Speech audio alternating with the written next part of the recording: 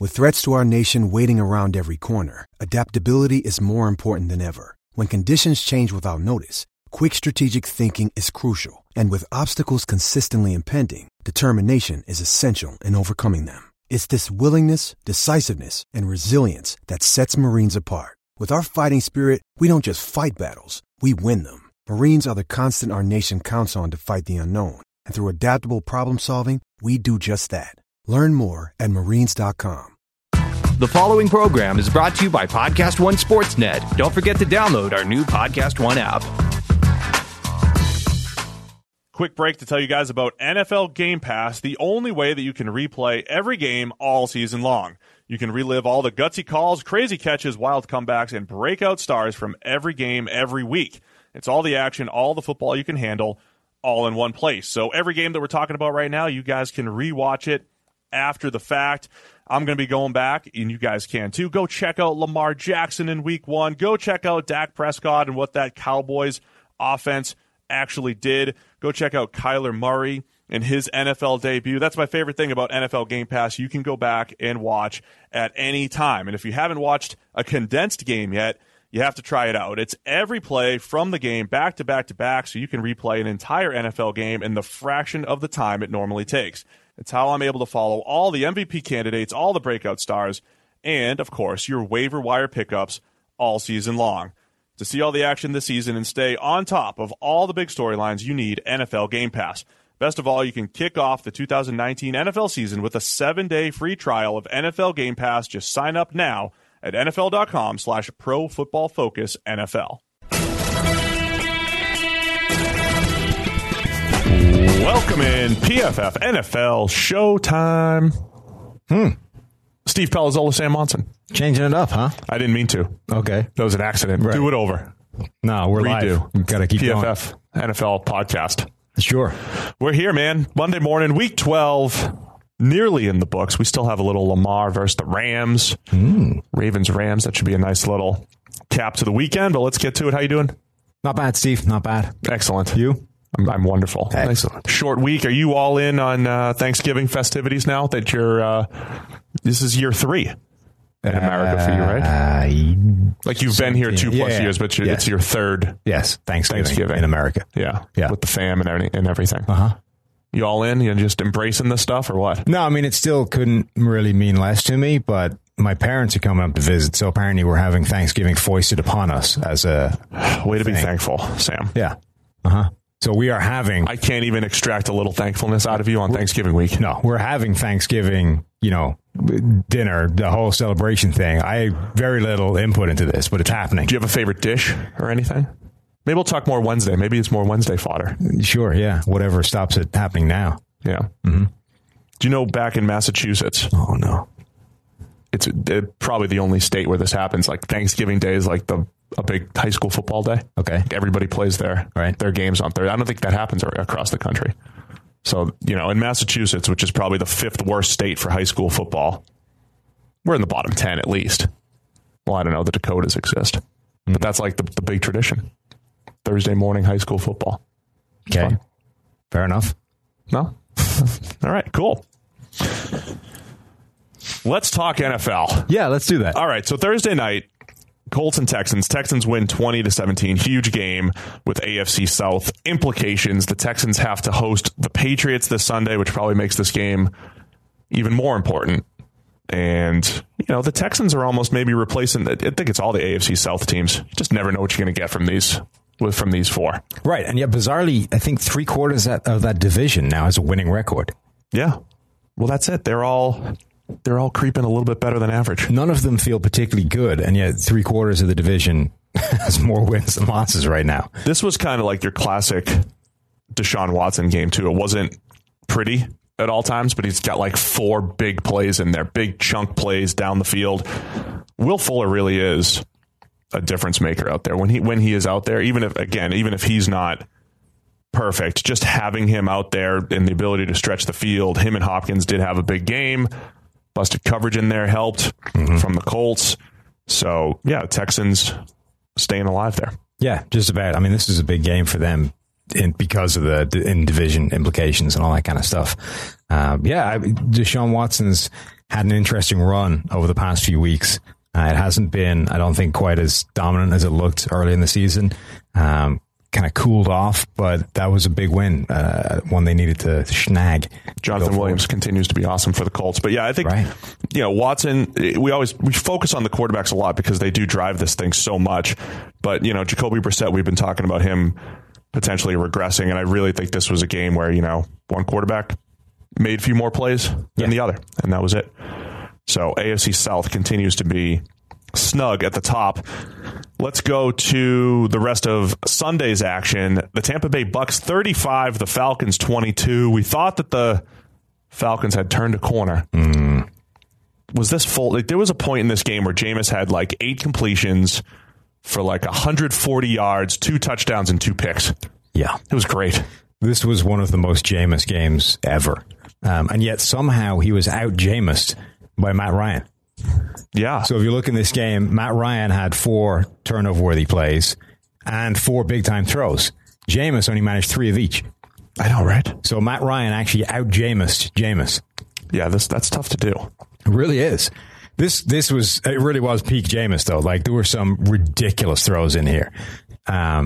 And yet he just keeps swinging. Yeah. And eventually, it doesn't matter that he throws a couple of interceptions, a couple of terrible passes, gives the Falcons the ball a few times because he's going to go down swinging. And Chris Godwin bailed him out of a bunch of throws. Like the touchdown he threw where Jameis leaves it inside, back, into traffic. Godwin somehow manages to one-hand bring it in whilst being drilled in the end zone. Turns what could have been, it was just an ugly throw. He had the nice seam route to Godwin. Into a touchdown. Sure. But he also, tried to get him killed a couple of times. Godwin had an incredible game and continues to be, one of the best, if not the best receiver in the NFL this year. And probably doesn't get enough talked about that. But yeah, it's insane to watch Jameis when he's playing this is Cesium. This was Cesium Jameis, where he's just going down high volatile left and right. It's either sublime or abysmal and very little in between. And this game was so chaotic because Matt Ryan was trying to do the same. Yeah, that's not what you expect from Matt Ryan. It was kind of classic Jameis because of all that volatility. And it's kind of, I think part of the point that we've made with him is that while negatives might be more stable, just the aggressiveness to have the positives, the move the chains plays, that gives your team the opportunity, right, to score a ton of points. So that's what happened yesterday. The Falcons defense hadn't really turned a corner, I guess. They gave up 12 points over 2 weeks to the Saints and the Panthers, but this was not good. No, we did at least suggest that was not exactly who they were. They got really badly dominated up front. Sue, Vita Vea, Shaquille Barrett all had monster games. That offensive line was a major problem for the Falcons again, which it's been for most of the season. And at that point, you've got some problems, right? That's going to put Matt Ryan under some pressure. That's going to cause a lot of those turnover-worthy plays. His passer rating under pressure was 22.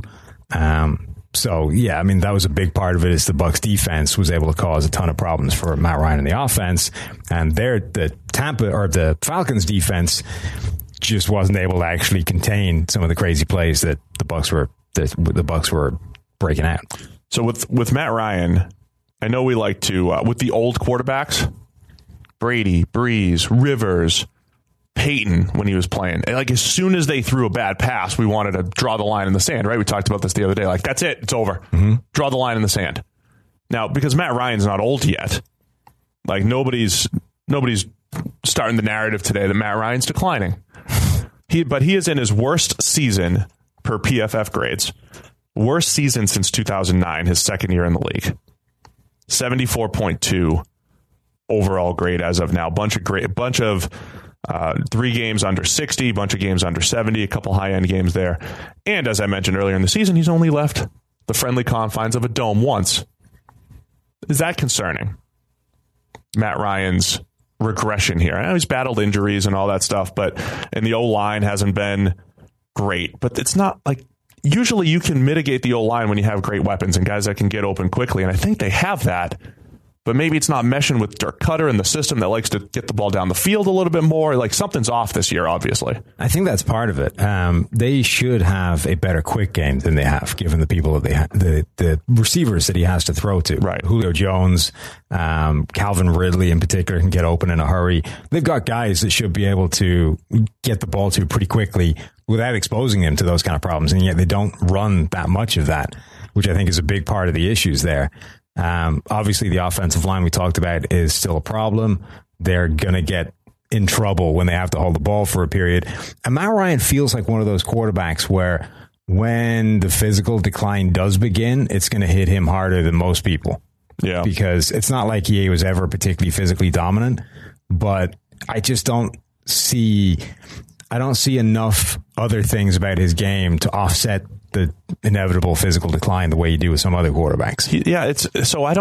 The physical decline thing is a good discussion because it's easy to, again, in a black and white world, to think, well, okay, if you lose arm, throw it earlier or whatever it is. But I think a lot of it truly is your confidence in your ability to throw the ball, your ability to throw the ball off platform. And I'm not saying Ryan's declining or anything like that, but he's been a tick slow in his decision making this year. Whether it's throwing the ball into coverage, he's taken as much as the O-line's been bad, he's taken sacks he shouldn't be taking. He took a bunch of fourth down sacks in games earlier this year. There's something in his decision making that's different, and I wonder if that coincides with a lack of confidence somewhere physically. I think one of the great things that extends players' careers when they do start to decline, however it manifests itself, is the ability for that player to recognize what's happening and know how to change their game to keep going. Yeah. So with Manning, we saw it in real time where he worked out that he could no longer had the arm to throw those seam passes that he made a career out of in Indianapolis. He realized that in the course of a couple of weeks when he went to Denver, completely changed his game and extended his career by another couple of years. Not just extended it, but played arguably the best couple of seasons of his career at the end before his physical tools completely fell off the cliff and he just walked away at the end. Brady, I think, has changed his career as well has changed his playing style as he's gone on. There are certain players that understand what's happening to them and can change what's happening or can change their game to minimize the effect that it has. Matt Ryan doesn't strike me as a player that's going to be particularly good at that because I don't know that he's ever had a particularly tight grasp over exactly what he's doing from a physical standpoint anyway. He's able to play the game at an extremely high level, but it's maximum runtime, right? Everything about him is dedicated to just getting the ball where he needs to get it. And sometimes there are plays all throughout his career where it's that's a mistake you probably shouldn't be making. He is really good in the timing and rhythm passing game. So the point is if that timing is off a touch, if he does lose a little bit of that zip, does that change things? Because the timing post, the deep out and all that, he does that. He does some difficult things and he's made him look easy throughout his career. So I think that's a good way of describing it, right? Is that he is at his best in a offense that has timing and rhythm, and anything that disrupts that causes Matt Ryan to go downhill rapidly. Now that can be a bunch of things, right? It can be the offensive scheme now asking for longer developing stuff. It can be the offensive line putting him under pressure because they're worse than they used to be, or it can be the fact that he is no longer, or his physical tools start to diminish and the entire thing starts to disrupt itself. I would suggest that any of those things happening cause Matt Ryan to sharply decline in play level, and one of them may be a permanent thing that actually needs adjustment internally. Well, something to keep an eye on. Matt Ryan's worst grade since 2009. They didn't run the table. Falcons are out. This is true.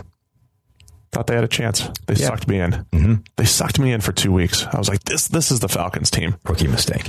And just to wrap up the Ryan thing again, I do kind of hate when people wrap quarterback performance. They just grab a bunch of stats and then create a narrative off of it. Well, the quarterback stats are down, therefore he must be worse. I think Matt Ryan he shouldn't be declining because of the playmakers he's throwing to. Or his stats shouldn't be declining. The offensive line is an issue, though. So you could still get a lot out of him if you've got the right pieces there. I'm just mostly concerned that he's still throwing to Julio and Calvin Ridley and Hooper in the backs. I mean, they should be more productive. Yeah. Offensively. Yeah. And that's the least of the Falcons' concerns, probably. It's very difficult to completely isolate any one thing from everything else, right? It's all interlinked, and you have to have some appreciation for what's happening around the quarterback, not just the quarterback. Yes, completely agree. All right, let's move on to what's next. Denver? Yeah, the Battle of the Allens. Josh wins. He did. Buffalo 20, Denver 3. Yeah. Another dominant performance by the Buffalo defense. And I suspect, though the grades aren't locked in yet, that based off the preliminary numbers, Brandon Allen will no longer be the best graded Allen at quarterback in the NFL because he was pretty horrendous. And Josh Allen, not being incredible, was still better, vastly so. I think Josh and Kyle split all of the Allen production yesterday. Yeah. Well, Josh certainly and Brandon Kyle didn't get any of it. Brandon got 0. It was about 50-50 Josh and Kyle. Brandon, I think, set some kind of record for futility in terms of like largest number of attempts to get 80-something yards. Rodgers probably challenged him. 25 attempts and he got 82 yards. His passer rating when kept clean was 19. Man, that's not great. No. Also, 19 with 2.5 yards per attempt. And completing 32%. Wait, Rodgers threw for 104 on 33 attempts. Yeah, that was pretty bad too. On 41 dropbacks. Yeah. Allen had 31. Anyway, I just think, Buffalo's defense, man, it's really not flashy. I know they've had a few blips, but that's what happens on defense.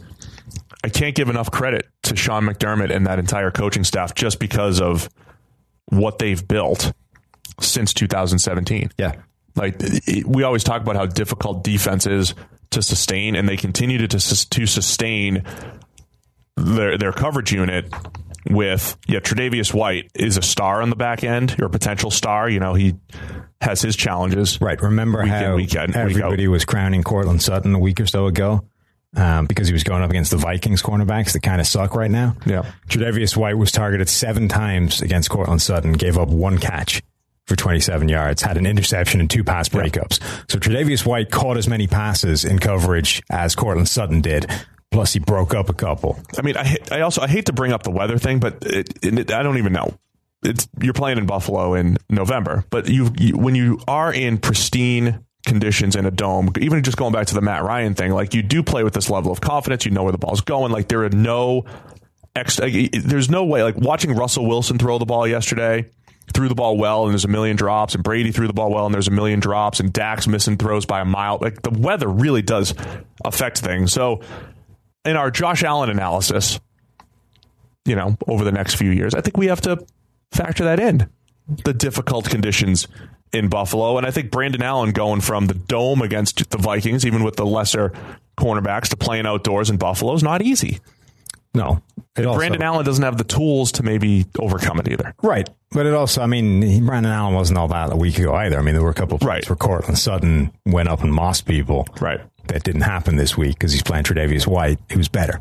Anyway, the Bills get good performances from Matt Milano, Teron Johnson. You mentioned Tre'Davious White. This is kind of their MO, right? One week it's Levi Wallace. The next week it's Matt Milano and Tremaine Edmonds. You just never know where it's going to come from in Buffalo, and they're now they're 8-3. Overall, that defense has been really impressive consistently, and the offense was able to get enough done. They finally connected on one of those deep Josh Allen to John Brown passes that's been there all season long. Poor old Chris Harris, by the way, has been running a gauntlet of who's who of fastest people in the NFL. We said that was the matchup to watch. All season long, the dude has been stuck covering like these absolute speedsters. When he didn't get a speedster, it was Stephon Diggs. Like, it's not like even when he gets a break from fast guys, it's an easier day at the office. Like, when he doesn't get a speedster, he gets one of the best route runners in the NFL. And, like, honestly, there may not be any cornerback that's had a tougher run of guys to try and cover than Chris Harris. And even this week, all right, he got beat once, badly by John Brown for the touchdown, but only gave up 2 catches for 39 yards and a score. Like, he's just had such a horrible run of people that he's been tasked with covering. Yeah, corners have it tough sometimes. Right. This is a guy who we're not that far removed from people bitching at him for being just a slot guy, doesn't play, doesn't cover the best receiver. Like this year, he has had the Darrelle Revis, Patrick Peterson gig of you're taking the best guy every week, and that's your job. So this is, we always talk about coverage isn't stable, and one of the reasons it's an unstable position in general, but it is dependent on who you're going up against. Like you are kind of at the mercy, even though you have games where it's like, hey, this corner shut down that receiver and all that stuff. Sometimes the receivers they're just too good. It is a tough stretch. But also there's a huge, in terms of, there are a few positions I think where the variance in your assignment can be as wide as it is in playing cornerback, right? Yeah. Effectively, 2 starters for 2 different teams can go as far as you get the Chris Harris job at one end of the scale, which is you are facing the best wide receiver the opposition has to offer every single week. And depending on your schedule, that can be an absolute nightmare run of players. Man, that was why. Yeah. Like that can be a 09 Revis. Right. A back-to-back run of all pros, right? At the other end of the scale, it can be you play right cornerback, which gets targeted less often because the other guy's terrible, and you essentially just stay there regardless of who lines up. And depending on who the offense puts over there. Yeah, depending on who the offense puts over there, you might really not have an awful lot to do. Yeah. And when you do have it to do, it won't be that hard because you're covering, bad players. Like the 2 ends of the scale there can be vastly different. And this year, poor old Chris Harris is on the crappy end of that. And he's still playing well. He's getting beat. He's given up a couple of touchdowns. He's given up a passer rating of 100, which is by far the highest rate of his career, or the highest figure of his career dating back to his rookie season. But that, this is by far the toughest year of his career in terms of assignment, and he's still holding up pretty well. Now, I don't want to take anything away from the Bills being 8-3. Okay. But when you look back through their schedule, their most impressive win was against the Titans and Marcus Mariota. Yeah. 14-7 back in week 5. They've beaten the Dolphins twice, the Redskins, Giants, Bengals, Jets. There's just not much in there. Denver now. So the 8-3 Bills still have to play at Dallas, Baltimore, at Pittsburgh, at New England, and then the Jets in week 17. So where do you think the 8-3 Bills finish up? They might only win 1 or 2 more games.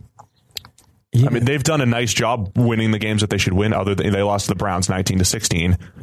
They lost to the Eagles, lost to the Patriots. They lost to the better teams. This seems like a strange season in terms of the variance in people's run-ins. Like, there's a lot of, maybe it's just a quirk of the scheduling, but there's a lot of teams that are in similar positions that either face an absolutely brutal run-in or a cakewalk. You know what I think it is? So the NFL tries for parity by giving first-place schedules and last-place schedules.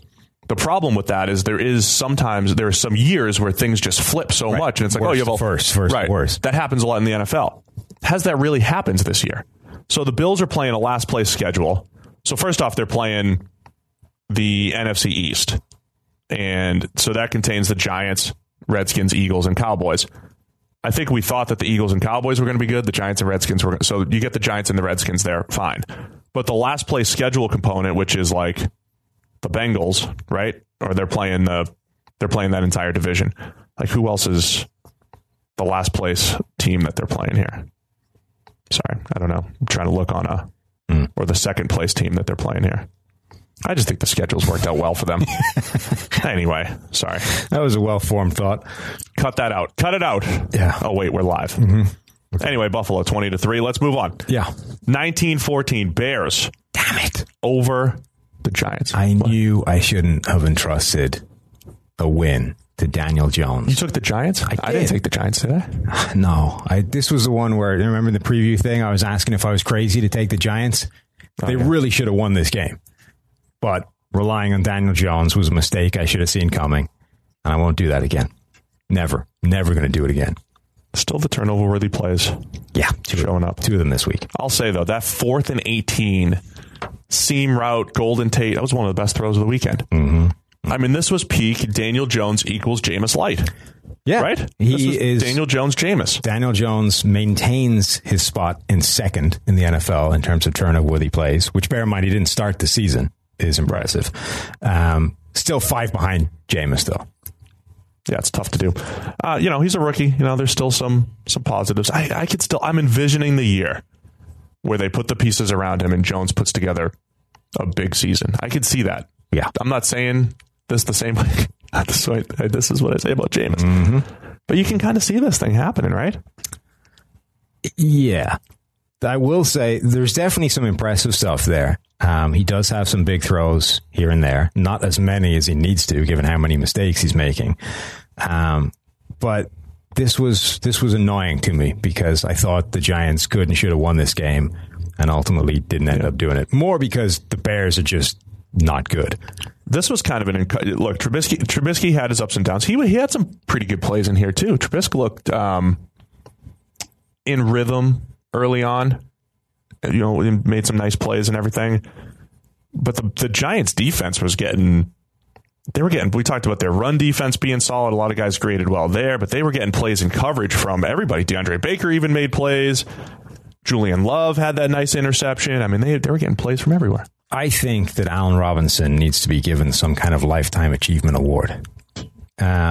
We've talked about it endlessly. His run of ridiculous quarterback issues. Trubisky hit him in stride on the deep over route. Yeah. But his ability to consistently produce, given what's coming his way, is kind of amazing. Yeah, he had 6 for 131. May have hung Trubisky out on that interception, though. Kind of gave a little extra shimmy, and Alec Ogletree made a nice play in the end zone. This is like a full game of guys you don't like, huh? Trubisky, Jones, Ogletree. Well, yeah. Also, David Mayo, though. Oh, Mayo offsets things. Was pretty dominant in this game. This was Khalil Mack's best game for a while. He'd been quiet the last couple of weeks, and then going up against the Giants' offensive line is going to help. So bounce back with a ton of pressure. Pretty good game against the run as well. When Khalil Mack is on fire, that defense is an awful lot better. Yeah. This also felt like a game, and they only scored 19 points. Trubisky threw 2 interceptions. One may not really have been on him. Another one was a bad force. But he had a seam route dropped.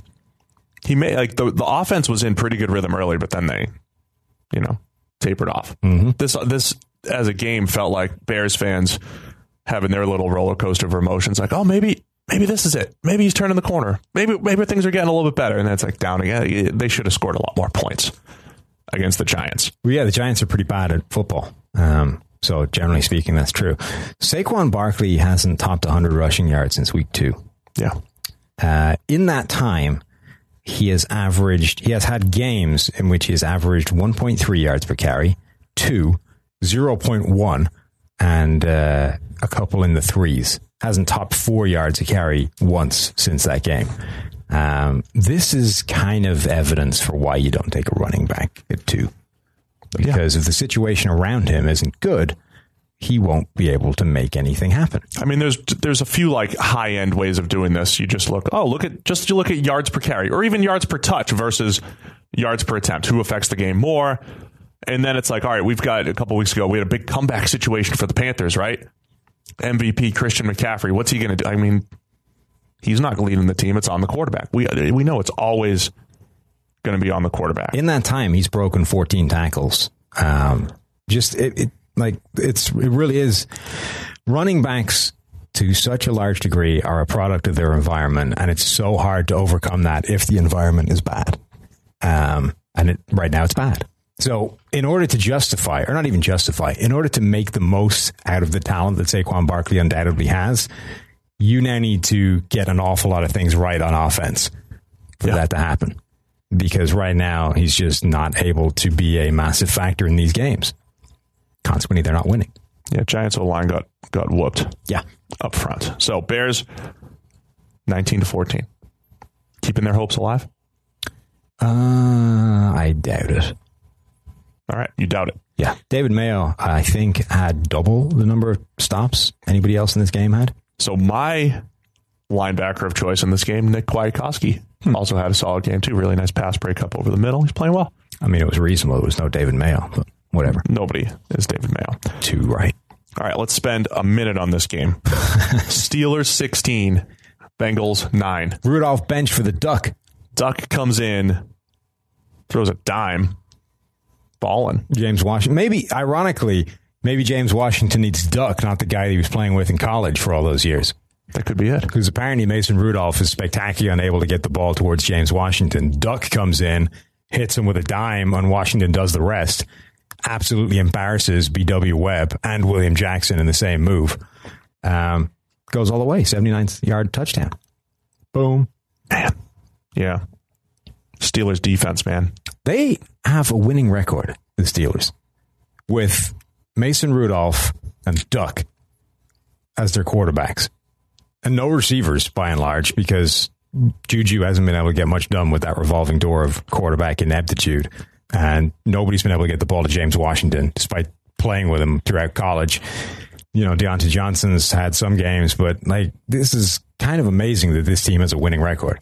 So by the way, I got word that the Bills had a third-place schedule, and it was the Broncos and Titans who were on there, 1-1. So you stopped that third-place schedule. Full mess of that. Yeah, I think the bigger thing is you also just play whatever the next division is, and whatever that division looks like. You play the AFC North if you're the Bills, and you play the NFC East, and you're kind of at the mercy of what they're trotting out there. I would suggest you might want to steer clear of schedule talk for. Well, let's discuss the Steelers' schedule, because they've got 2 wins against the Bengals. Well steered. 2 wins against the Bengals. They beat the Chargers, so they've beaten the Bengals twice and the Dolphins once. Yeah, among their 3 wins. That'll help you get to 3 wins. Nice win against the Chargers. Nice win against the Colts with Brian Hoyer coming in. They kind of dominated the Rams defensively. So that was impressive. Their losses came to the Patriots, Seahawks, 49ers. That's a rough stretch to start the season knowing what we know now. And then they lost to the Browns. Yeah. Bengals putting an the Ravens. An iron-tight grip on the number 1 overall pick. They now have a 2-game lead. It seems pretty unlikely that somebody's going to overcome that. If for no other reason, then it's looking pretty unlikely the Bengals are going to win games. Yeah. But this Steelers schedule, with 4 of their 5 losses coming to some of the best teams in the league. Yeah. Patriots, Seahawks, Niners, and Ravens. The Bengals offensive line is bad enough that Steelers defensive front just dominated. Ryan Finley's big-time throw to turnover-worthy play ratio in this game, 0 big-time throws. 5 turnover-worthy plays, which led the NFL. That's kind of an issue. Yeah. He threw as many turnover-worthy plays as Jameis and Josh Allen combined. Yeah. And Daniel Jones combined. Not good. No, not good at all. His is a physical tools limited. I'm not saying there aren't bad decisions in there too, but you're definitely lacking. He also remains this will remain a winless situation for quarterback in terms of they have maybe the worst offensive line in the NFL and he has no shot. But there are people now. Chase Young this past weekend at Ohio State, another dominant outing. Mm-hmm. I mean, that dude is unblockable. He's going to have the highest defensive grade we've ever given a college player. He should not be the number 1 overall pick for the Bengals. Honestly, I don't care if you can guarantee me 15 years of Lawrence Taylor. That doesn't move the needle unless you have a quarterback. Yeah. There are no pass rushers who come in and turn a franchise around. And I know somebody's going to say Nick Bosa. Nick Bosa came in and the Niners went from worst to first and all this stuff. A lot of other factors happening with the 49ers, including having their starting quarterback there. Yeah. And, a coverage, the coverage unit being so much better, and D Ford, all these other, the other guys playing well too. Chase Young's not turning around the Bengals. Now there's less of a chance that a Joe Burrow or a Tua with his injuries and Herbert, those guys could be busts, but they have a much better chance of making an impact than a Chase Young. So if anybody's telling you Chase Young needs to be the number 1 pick, they're wrong. What do you think it takes to go from 33 to 2? In what? In the draft. Trade capital. From 33? Yeah, to 2. Who's at 33? Well, they will be, right? You're saying... So take Burrow, number 1, then try and get all the way back to 2 for Chase Young. I wouldn't do it. Well, obviously, but I'm curious what that would take. Because there is a couple first rounders. There is a genuine possibility that Chase Young may be a new Aaron Donald, right? Or a new generational defensive talent. I agree with you that it's still not worth taking over a quarterback, because unless you have the quarterback, it won't make a blind bit of difference. On the other hand, if you do have the quarterback, i.e. you take Burrow, he's a nice player. Yeah, if you do have the quarterback, that could make a real difference. Yeah, it's just Khalil Mack. Is he really making the difference this year with the quarterback? Right.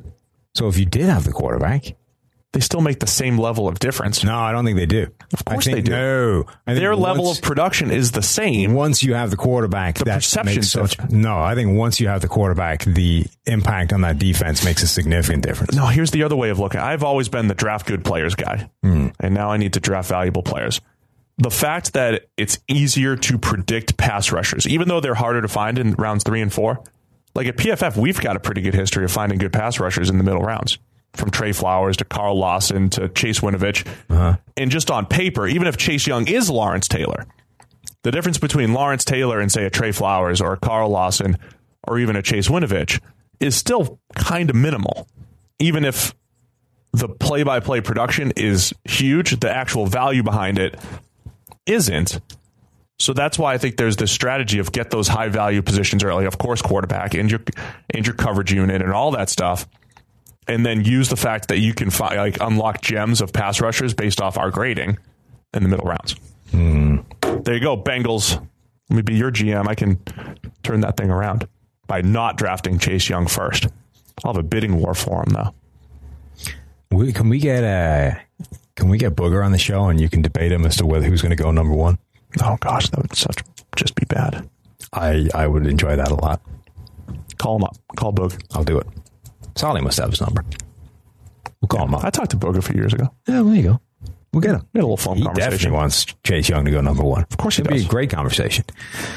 So that's our 1 minute about that. We'll talk about the draft later. Speaking of the draft, the Dolphins lose. Now, Browns 41, Dolphins 24. We said this could be the game where, Baker looks nice. Right. Turns out if you play the Dolphins every week, you might actually justify the hype that was surrounding the team heading into the year. 41-24. Yeah. Could have been worse. It could, and probably should have been. Monster games from Jarvis Landry, from Nick Chubb, and Baker look good. Yeah. Again, turns out all you need to do is play the Dolphins. They are who we thought they were against when Miami. They play the Dolphins. Yeah. I don't have much else to say on this one.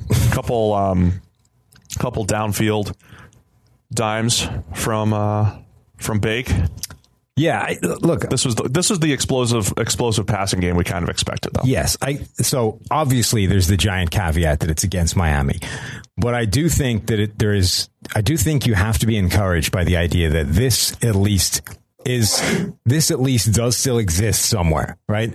It's not that everything we saw last year was a complete mirage. We got to sanitize this thing. Well, yeah, if you're going to start sneezing into it and stuff. Can I just put my initials on it? That was bad.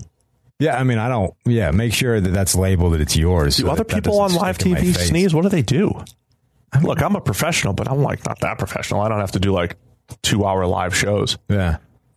I don't know. I've never seen somebody just let rip and sneeze. I think they have a signal to the producer, get me off camera. It must be, right? If you got to have some way of making sure that the close-up is on someone else so that you can just rip.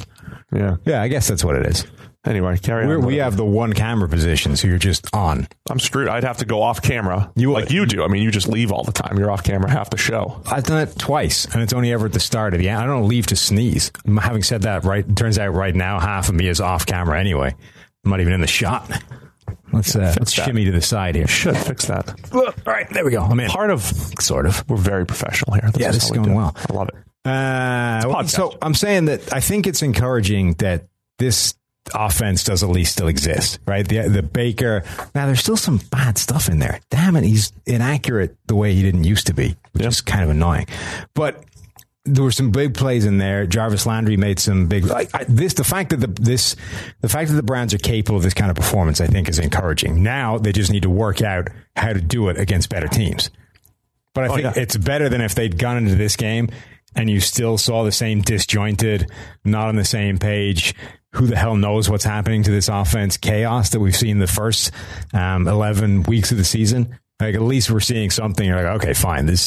Now we just need to uncover all the crap around this and get back down to the gem, but it's at least there. The Browns have now won 3 straight.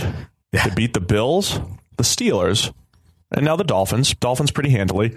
But the Bills and Steelers, 2 teams with winning records. Mm-hmm. And a lot of the narrative around the Browns was like, wait till the second half when the schedule does ease up a little bit. Because in the first half, they played the Rams, who were maybe better in the first half of the season. They played the Ravens. They played the 49ers, the Seahawks, the Patriots.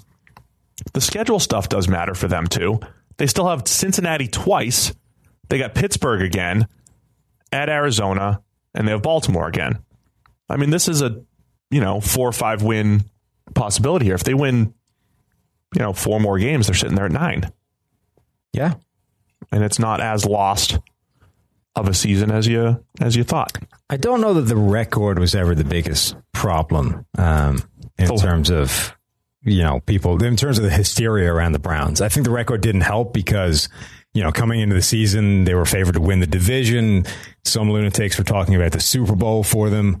The hype had gotten out of control. So when the record was terrible, it obviously looked really bad. I think the bigger problem was the performances that were being put out. It's like, this does not look like a team that's capable of doing anything. So the fact that the performances are able to turn around a bit and at least show signs of life and encouragement, like people were writing off Baker Mayfield as a busted flush earlier in the season. It's like, everything we saw last year was clearly just a myth. Like this guy doesn't have it at all. And now, we're seeing stuff where he's dissing reporters and it was getting ridiculous. So just to sort of get people back onto sanity, I think this is an important run of results. And now we can actually start to see, all right, what can this team achieve in 2020 and going forward? Because we have built, the component pieces are all here. We just need to structure it in some way that actually produces consistent performances. So what if I compare this a little bit to the Kirk Cousins situation where you sign Kirk Cousins for 3 years? Yeah. And immediately year 1, you're just like, all right, produce. Be what we expect you to be. And there were a lot of ups and downs last year. Vikings don't even make the playoffs. And in a vacuum, you're just like, well, we made the playoffs and nearly made the NFC Championship with Case Keenum. And we lost with they made the NFC Championship with Case Keenum. I forgot that they beat this. Yeah. Make the NFC Championship with Case Keenum, and then we don't even make the playoffs with Kirk Cousins. Right? But like when you sign a guy, I mean, and when teams have hope, it's not just for year 1. It's because they're building something for multiple years. I mean, I think we're going to come into next year with similar expectations for the Browns because I think on paper they're going to look good. We're going to come into next year and we're going to talk about the 8-8 or 9-7 Browns as competing with the Ravens for the division. I think that's what's going to happen. And then Cousins in year 2, he started to live up to what they expected or what they wanted. We could be sitting here a year from now and, Baker's back on track and Odell Beckham's a top 3 wide receiver again. And the defense has some playmakers that we expected them to have. So it's almost like the roller coaster that I draw over here. That's everybody's takes and perceptions. And we're only 12 weeks into this thing. So. Yeah, I mean, I think the Browns will ultimately end up this season falling short of expectations. Now, part of that is because the expectations became ridiculous by the start of the season, but it's probably going to wind up in a reasonable spot in terms of building for 2020, assuming the overall sort of level of performance continues an upward curve. I still don't understand why they're so completely unable to execute like the simple gimmick plays that everyone else does for free yards. Like they made another mess out of like a reverse or something yesterday. It's like, these are the plays that everyone uses because they give you they cheat yardage. Yeah. And you keep making a mess of them. Like the number of like simple pop passes and stuff that Cleveland have turned into like turnovers or just blown up plays because people dropped the ball this year is ridiculous. Yeah. And that is part of why the perception is so different from reality is that there's some ugly stop stuff. doing that. Yeah. Those are plays that you can't legislate for because they're supposed to be they're ugly plays, ugly losses in there. Yeah. You expect people to be able to catch a pass that's popped right in front of them. Joe Schobert balling out in recent weeks. He's now over the last 2 weeks got 4 picks linebacker Joe Schobert for the Browns. 4 picks and 3 pass breakups. This isn't the NFL where that's like double counted. That's 7 complete different plays. Right. Now, one of them in this game was like top, batted to him. Yeah. It's just trying to, he's been in and around the football in the last 2 years. He has developed into a pretty solid, useful player for the Browns. So 41-24. Do you have anything to say about the Dolphins? No. The Nick Needham hype. He's not going to make my best rookies video this week. No. This week. No. Worst game of his career. The Ryan Fitzpatrick thing finally derailed itself. I mean, that was inevitable, right? Not according to QBR. He still played well. He had a good game. Rushed for a few yards. He completed passes for 214 yards and threw 2 interceptions. Yeah. He didn't grade well for us. His passer rating under pressure was 3. QBR likes him. All right. Saints 34, Panthers 31. Weird game, long game. Yeah. It's like a college football. They're even saying on the broadcast, this feels like a college football game. This game, forever. Yeah, it did feel like it should have been over about an hour before it ended. So the Saints offense was moving the ball at will. The Panthers were kind of hanging tough in there. Then Breeze throws a fourth quarter interception to give the Panthers even more life while they're up. They're up 7, fourth quarter interception. Then the Panthers drive down, and the Panthers are doing everything they can to not put the ball in the end zone. And then they even got a pass interference overturned in their favor, and they still couldn't put the ball in the end zone. They kept having to settle for field goals. And, they hit one, and then they missed a potential game-tying field goal. Or game-winning go-ahead field goal.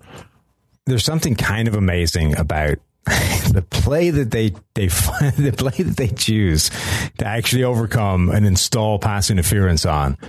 Like, I think it probably was pass interference, but judging by the standards we've seen based off the other one this season, including in this game, there was one earlier to Jared Cook. Yeah. Of the standards that have been set so far this season, for that play to be the one they go, yep, there's pass interference. Let's overturn this and put a penalty out there, was insane. The fact that it then happened to the Saints, the team that this rule was instituted because of, actually, you're going to get stung by it. And then, the Panthers missed the field goal. The jacked kicker. Did you see the state of that guy?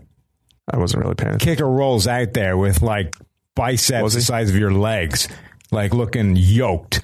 My eyes are always in and out, and once there's a kick, I'm more into watching other stuff or other games. And then it's just let me know if the kick goes through. So I don't pay attention to any kickers. Kicker was jacked.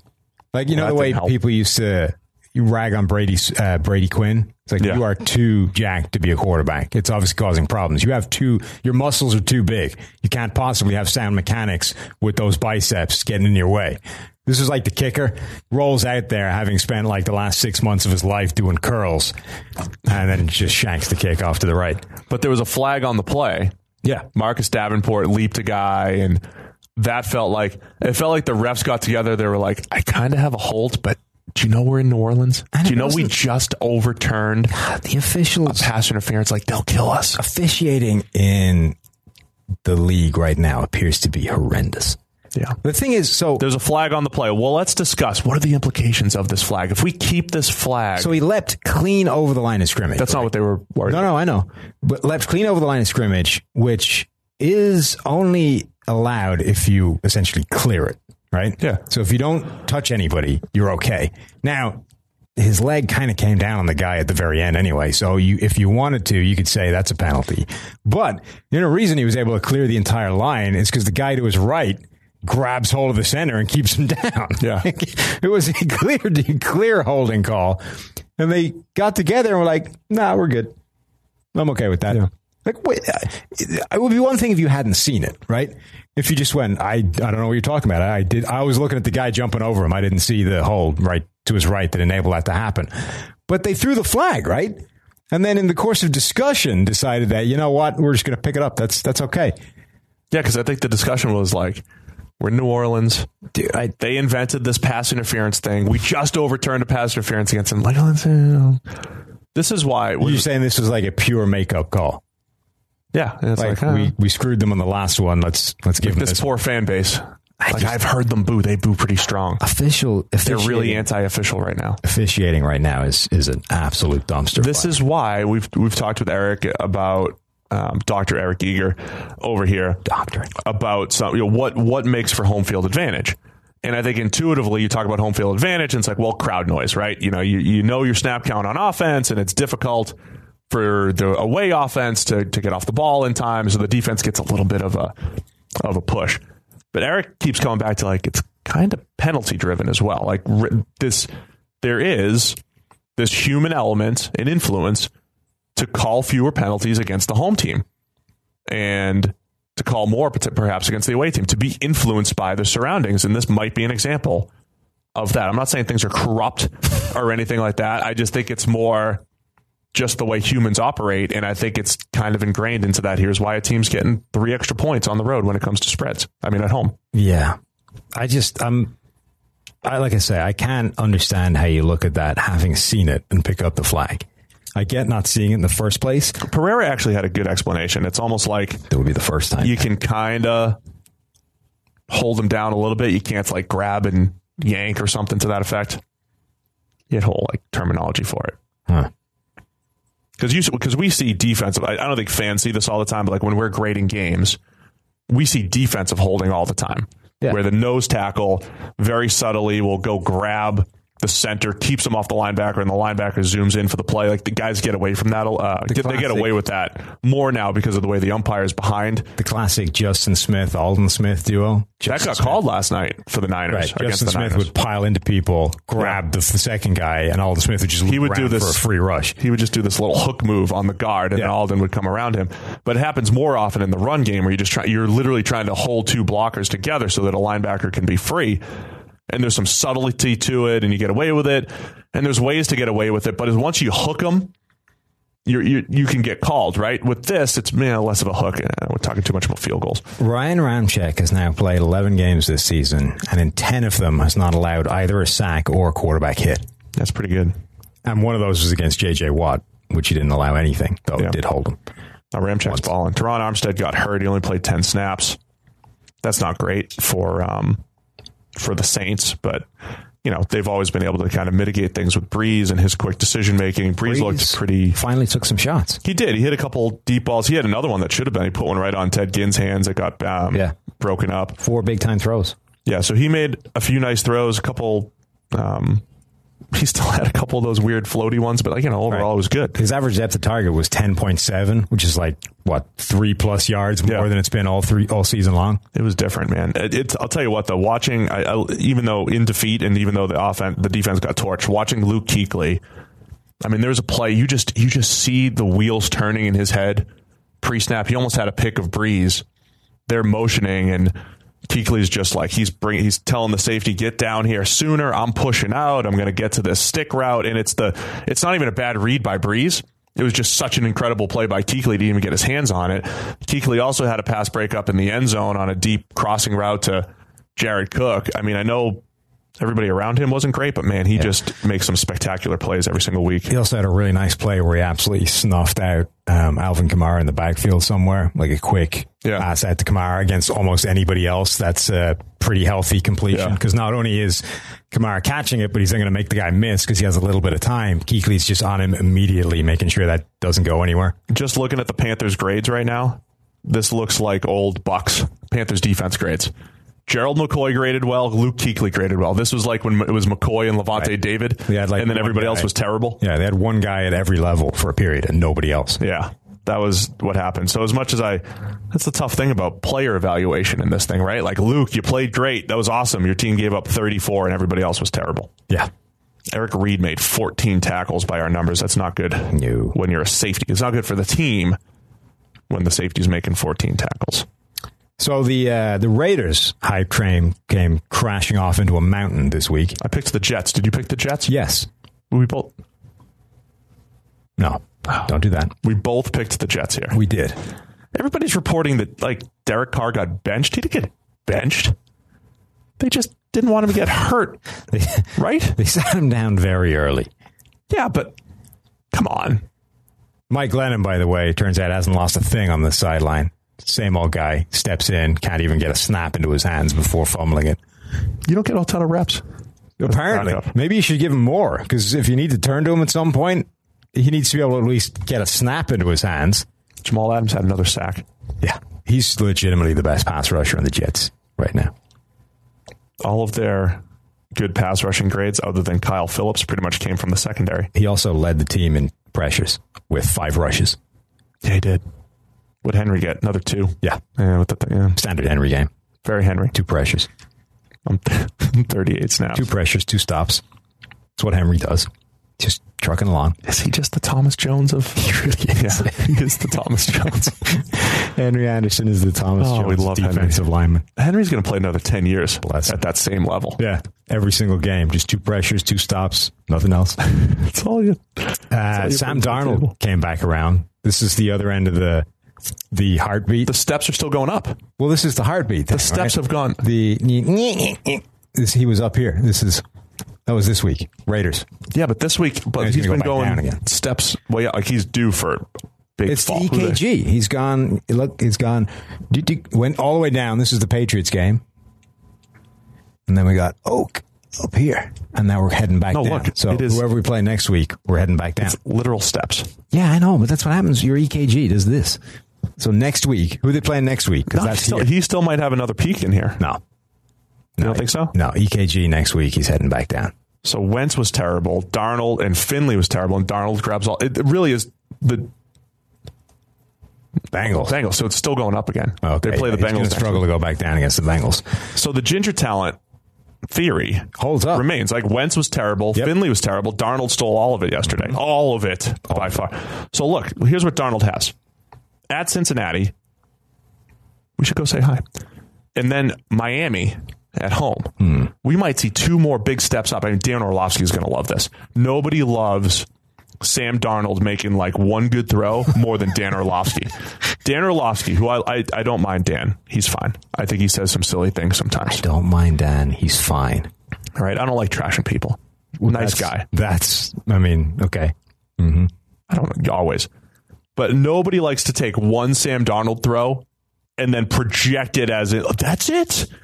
Great read. Now you can see how comfortable Sam Darnold is, and they're on the same page. Like he'll project it every which way, and all of a sudden Sam Darnold's an all-pro. Yeah. Dan Orlovsky is going to have incredible fodder over the next 2 weeks as Sam Darnold tears up the Bengals and the Dolphins. And then he's going to run into the Ravens, Steelers, and Bills. And it's all going to come crashing down. I'm just going to write the story. I might do a whole article projecting Sam Darnold's stats over the next 5 weeks. It's going to be great. He's going to tear it up for 2 weeks, and then he's going to have a game where he goes 12 for 39. Maybe not that bad, but no, that's Ravens, Steelers, and Bills. At Bills, too, to finish it. Yeah, that's going to be rough. Sorry. Anyway, Sam Darnold, good game, encouraging. I think the caveat to Sam, like everybody's looking for, just like the old guys, you're looking for like that line in the sand, right? Like this is the game where things turned around and things are great.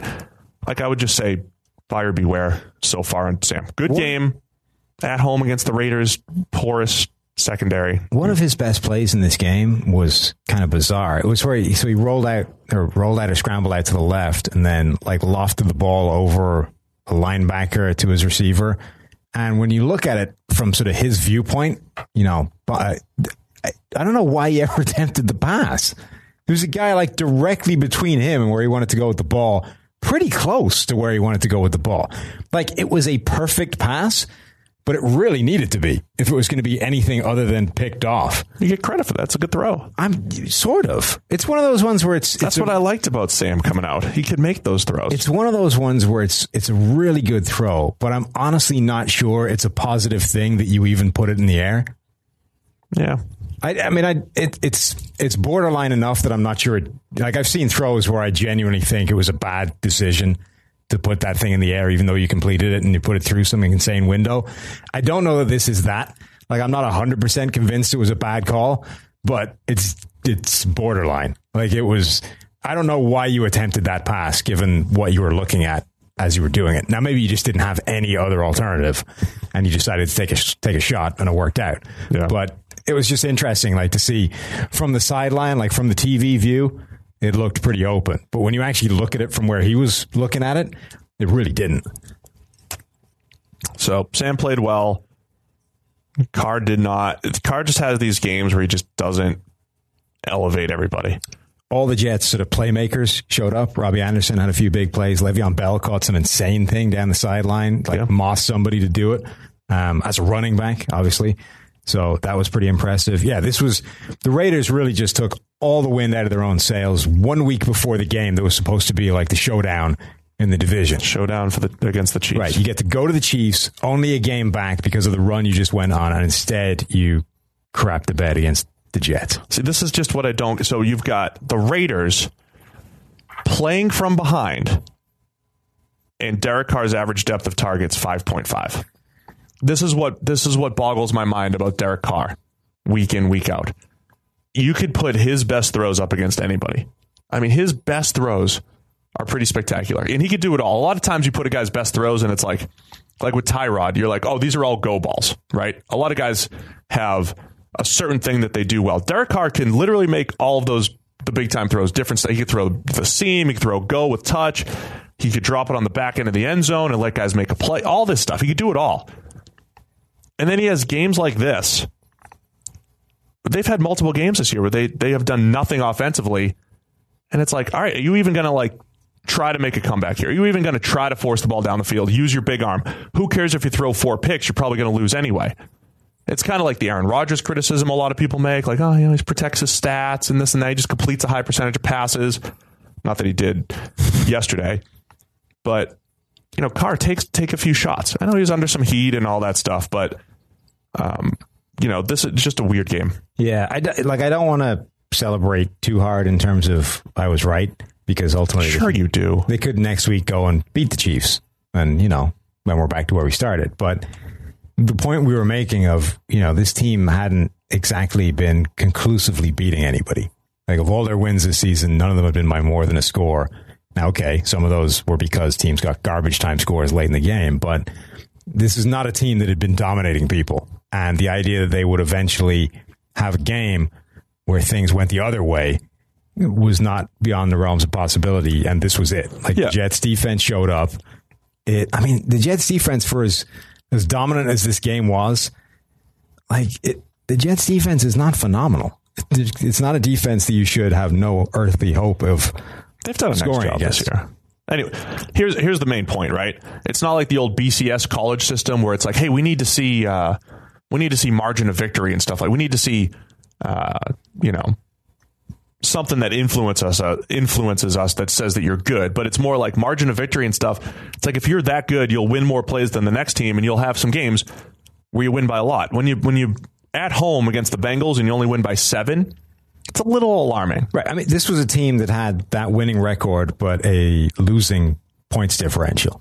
Right. There were signs out there that this team was not as good as their record suggested. And I think this was those signs actually coming to fruition and then getting knocked off by a team that, good teams should not be getting knocked off by. All that said, Dallas notwithstanding. I think classic, when Jack Del Rio was a coach, he used to do this with the Jags all the time. They'd have games like this. Like, you lose games you shouldn't lose, but you win games that you probably shouldn't win. I think the Raiders bounce back and give the Chiefs a really good game next week. I think it'll be a good game.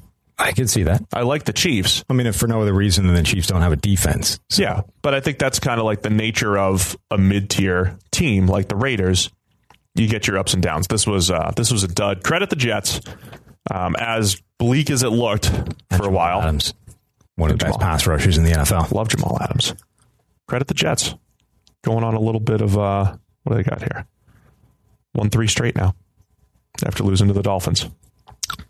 The Jeff Driscoll-led Lions fell to the Dwayne Haskins-led Washington Redskins. This we get 1 minute of analysis. One of the most depressing games you're ever going to see in your life. Yeah, it wasn't great. I've said before, the tickets for this game were selling for like $5. Are the Redskins the worst team in the NFL to watch this year? I think they're the team. Terry McLaurin could have had like 200 yards and 3 touchdowns in this game if Dwayne Haskins was just capable of putting the ball within the same stadium as him.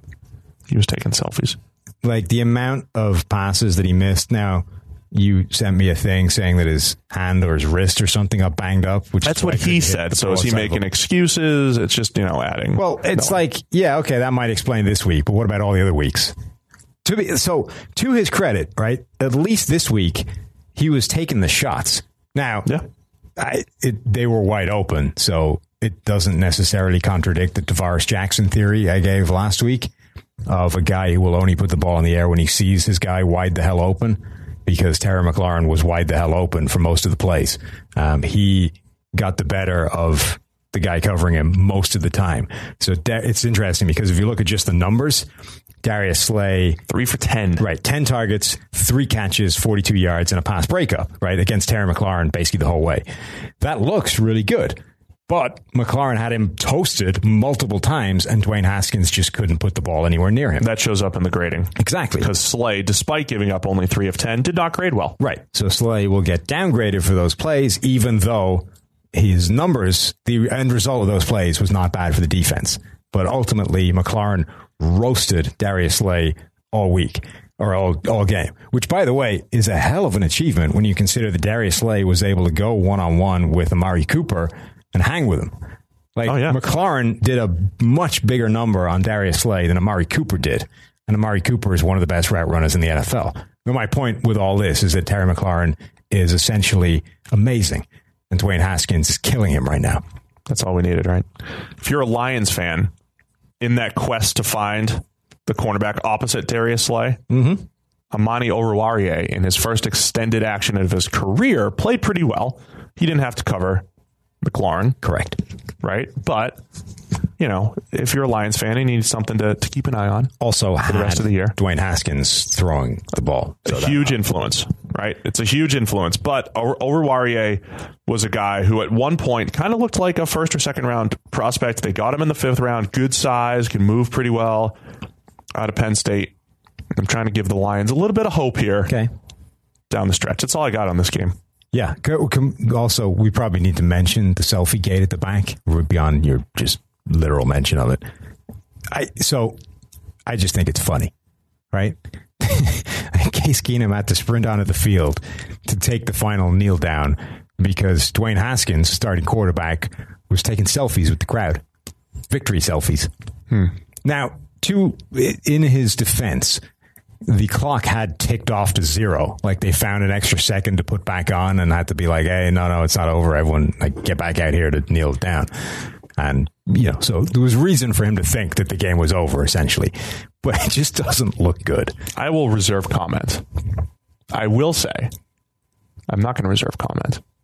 As much as we grade every single player and every play and we talk about production, I've said for a while, when you talk about quarterbacks and kind of how they act and respond to adversity and handle press conferences and stuff like that, sometimes there are hints, positively or negatively. I just think there's an optics thing, right? It's I get that there's mitigating circumstances. I can see why you did it. I also, I don't want to take emotion out of it too. Like, it's cool to be happy. Yeah. You should be happy. You have your first win. It just doesn't look good when the backup has to run onto the field because you're taking selfies with the crowd. I'm not going to project it going forward too much. It isn't a good look. You're right. Tennessee Titans 42, Jaguars 20. Look, maybe we had an out because we said, we don't know what's going to happen, but we said one team could absolutely dominate this game. Yes. And it did. It's what happened. The Titans. Yeah. Jags can't stop Derrick Henry. Well, so this is amazing to me, right? The last time he went beast mode against this defense, right? He dominated people, ran the length of the field, was just stiff-arming people left and right. Why do NFL players not understand how to defend a stiff arm? Who was number 26 for the Jags? Why do I not know that number? Who was it? Here we go, 26. Gerard Wilson, right? Yeah. Gerard Wilson would have spent the next 400 yards just running his face into Derrick Henry's hand and wondering why nothing else was happening. Like, how come? I don't know how many times I can keep doing this. Why does he not fall over? Like, at some point, you have to understand that this is what he's doing. When you come in to make a tackle against a guy who's trying to stiff arm you in the face, the first thing you need to do is swipe his hand down so that it's not there anymore, so that you can then get in and make a tackle. Is that how you handle the stiff arm? This is how you defend. Like, rugby players understand this intuitively. You see them go in for the tackle, and literally in the motion, they swipe the arm down and then come in for the tackle. This guy was just like running face forward, hoping that at some point Derrick Henry's hand wasn't going to be there and he could actually make a tackle. Like, I don't, and okay, maybe once, maybe the first time you don't think of it, right? But surely after you've taken one fist to the face, you start to readjust your approach. I've got 50 more yards of this. I'm going to need a backup plan because the initial plan, just running my face into his fist, isn't working. You know who can't handle Derrick Henry's stiff arm? Any of the Jags defenders. And our friend Jack Collinsworth. That's true. Jack He doesn't know how to defend it. No. I feel like he was just letting Derrick show him off, show it. But yeah. ESPN last year, Jack, he had a little, that was timely. He had Derrick Henry, explaining the stiff arm, and then Derrick Henry stiff arming everybody. Jack's given up quite a lot of weight to Derrick Henry. Oh, yeah. Thought. Yeah. So, I mean, the Jags did a nice job on Henry in the first matchup. But other than that, this year, yeah. Sorry. Yeah, right. Earlier this year. But last year, dominated on Thursday Night Football. But even last year, I think they'd done a good job bottling him up until that one crazy 99-yard run.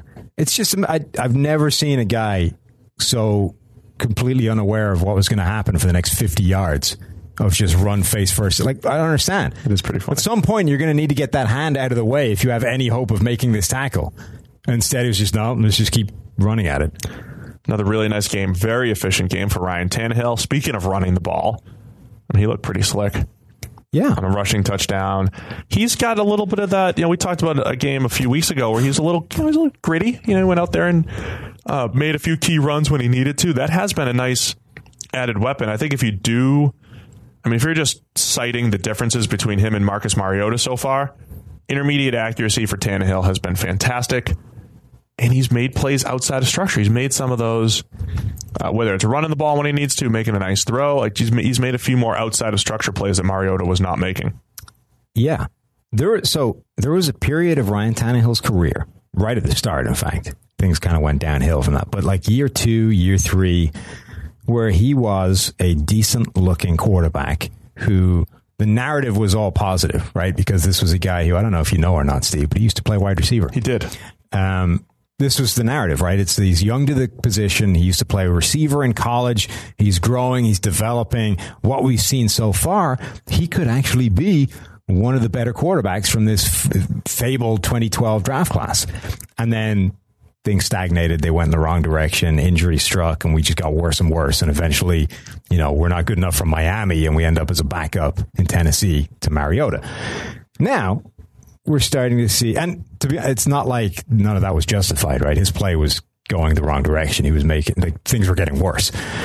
But we did kind of theorize that what he was doing by the end of that period in Miami needed like a full rebuild, needed like a reset to be hit. You sit him down, get him the hell away from the field, and start trying to put this thing back together from the ground up. He was a disaster last year, right? Despite having decent numbers, correct. By the way, but he was so bad that it was from a sort of fundamental level. Like you were doing everything wrong.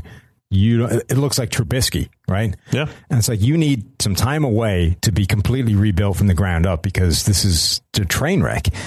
Now, he got that, right? He didn't start this season until like week 6 or week 7, got into the game week 6. So we had some serious time for him to actually put this thing back together. And I think we're starting to see glimpses of that original player where this guy has talent. He's got size, he's got an arm, he's got athleticism. He at least takes the shots that Mariota wasn't taking. Now, there's still some bad in there as well. Like he'll make some mistakes and he'll blow some plays. He's never going to be, a top 10 quarterback, I don't think. But we're talking about a guy that does have the talent to be in that next tier, to be in that mid-tier of quarterbacks that's definitely viable if the situation around him dictates it. So that's the point I want to make, because there were years, I always like to make this statement, right? That you have a mid-tier quarterback, and if you put everything nice around him, he can have a good year. There's also the part of me that just thinks maybe there's just a guy that can't elevate the guys around him, because the Dolphins they tried hard to put pieces around him. They went and got Mike Wallace. I mean, they tried. I don't think they ever had a great set of playmakers, but there were points in his run with the Dolphins where you're like, yeah, that's a pretty well-rounded group of receivers. Kenny Stills is there, or a big body to throw to, and a deep threat, and some okay tight ends. Like, it wasn't a disastrous group of receivers at all points. And it always reminded me of kind of like Sam Bradford.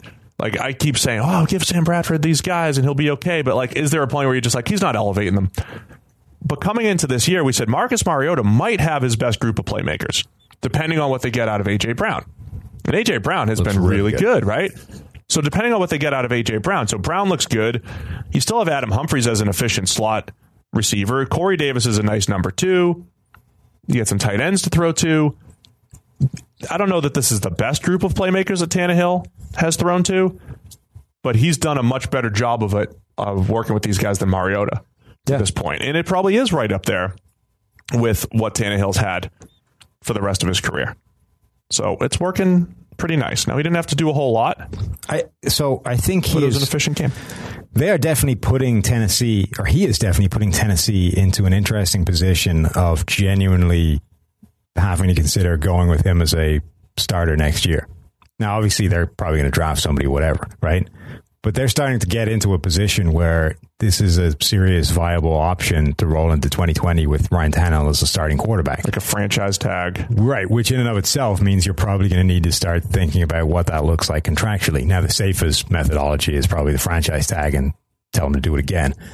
But like, they may end up committing a decent contract to Ryan Tannehill, tying him down, drop kicking Mariota out of the door.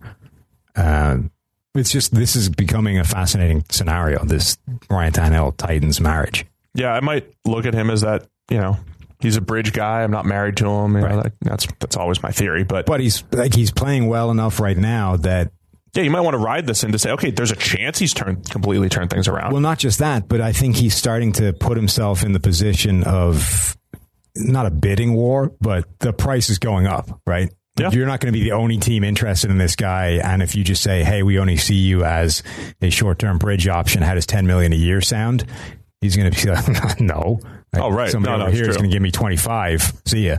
It goes back to my previous point. I mean, I think there are 32 starting caliber quarterbacks in the NFL, but because there's 32, like, you don't want to have 25 to 32. You want to have in the top half.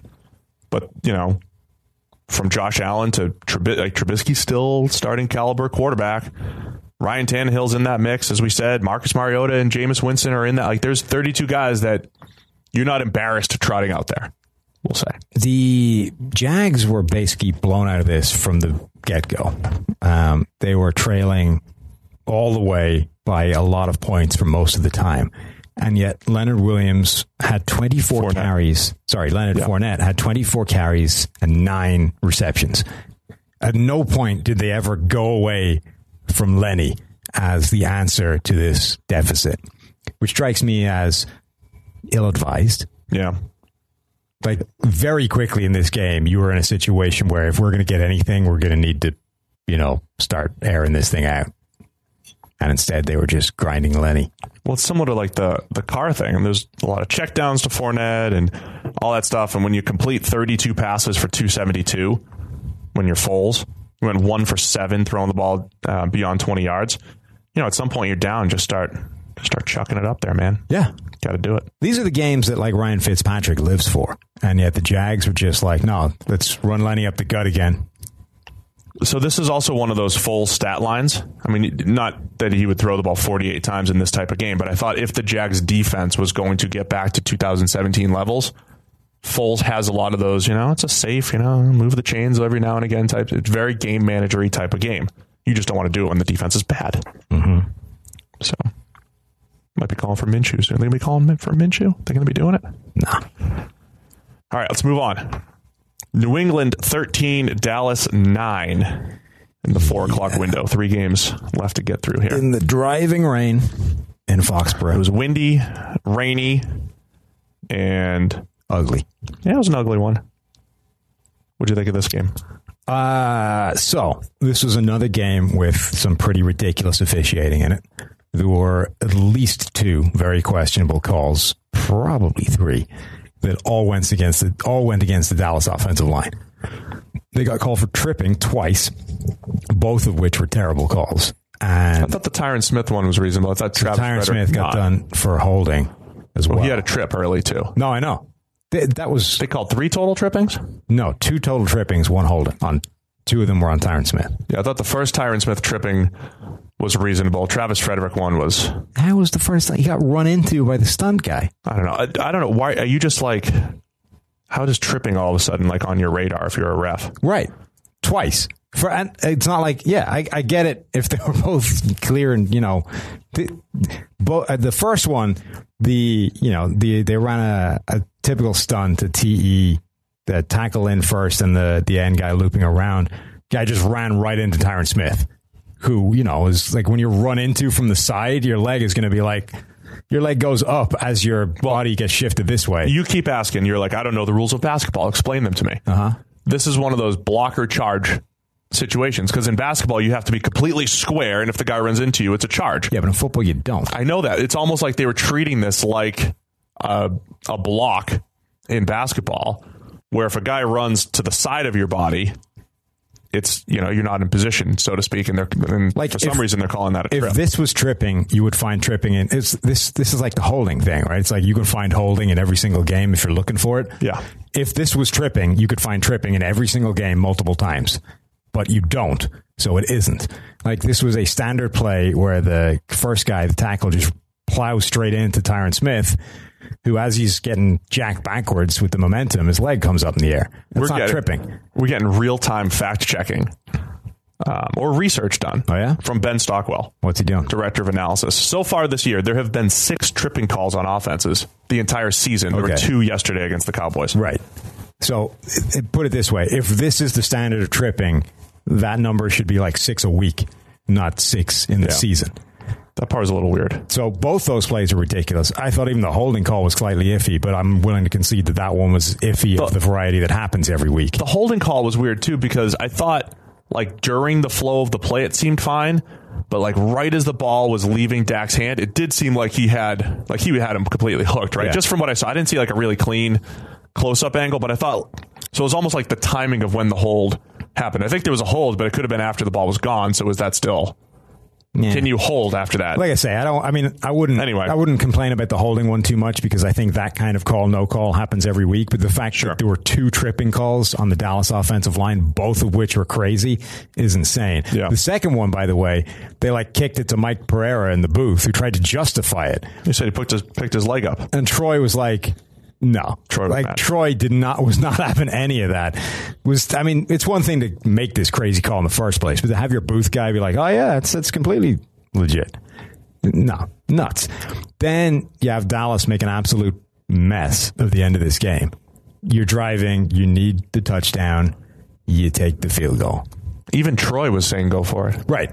Everybody was saying go for it. The only person that was not interested in going for it was Jason Garrett, who kicked the field goal, leaving them still needing to score a touchdown. Yeah. Yeah, and then, you just got to be aggressive in those situations. You just have to be. Right. There's just, it's very hard to see a scenario whereby kicking a field goal was the better option there. Oh, especially when, first off, field goals were a disaster in this. New England missed 2, Cowboys missed 1 or 2? Definitely missed 1 early in the game. Right. Anyway, everything was a disaster in this game. So you actually needed just more opportunities to score points when they present themselves. Yeah. And it's tough to move the ball in New England's defense, and if you're that deep, you got to go for it. New England's defense did feel like they were just letting Zeke run a little bit and then cracking down on the pass game where needed. Stephon Gilmore had a huge game. Man, what a pick that was.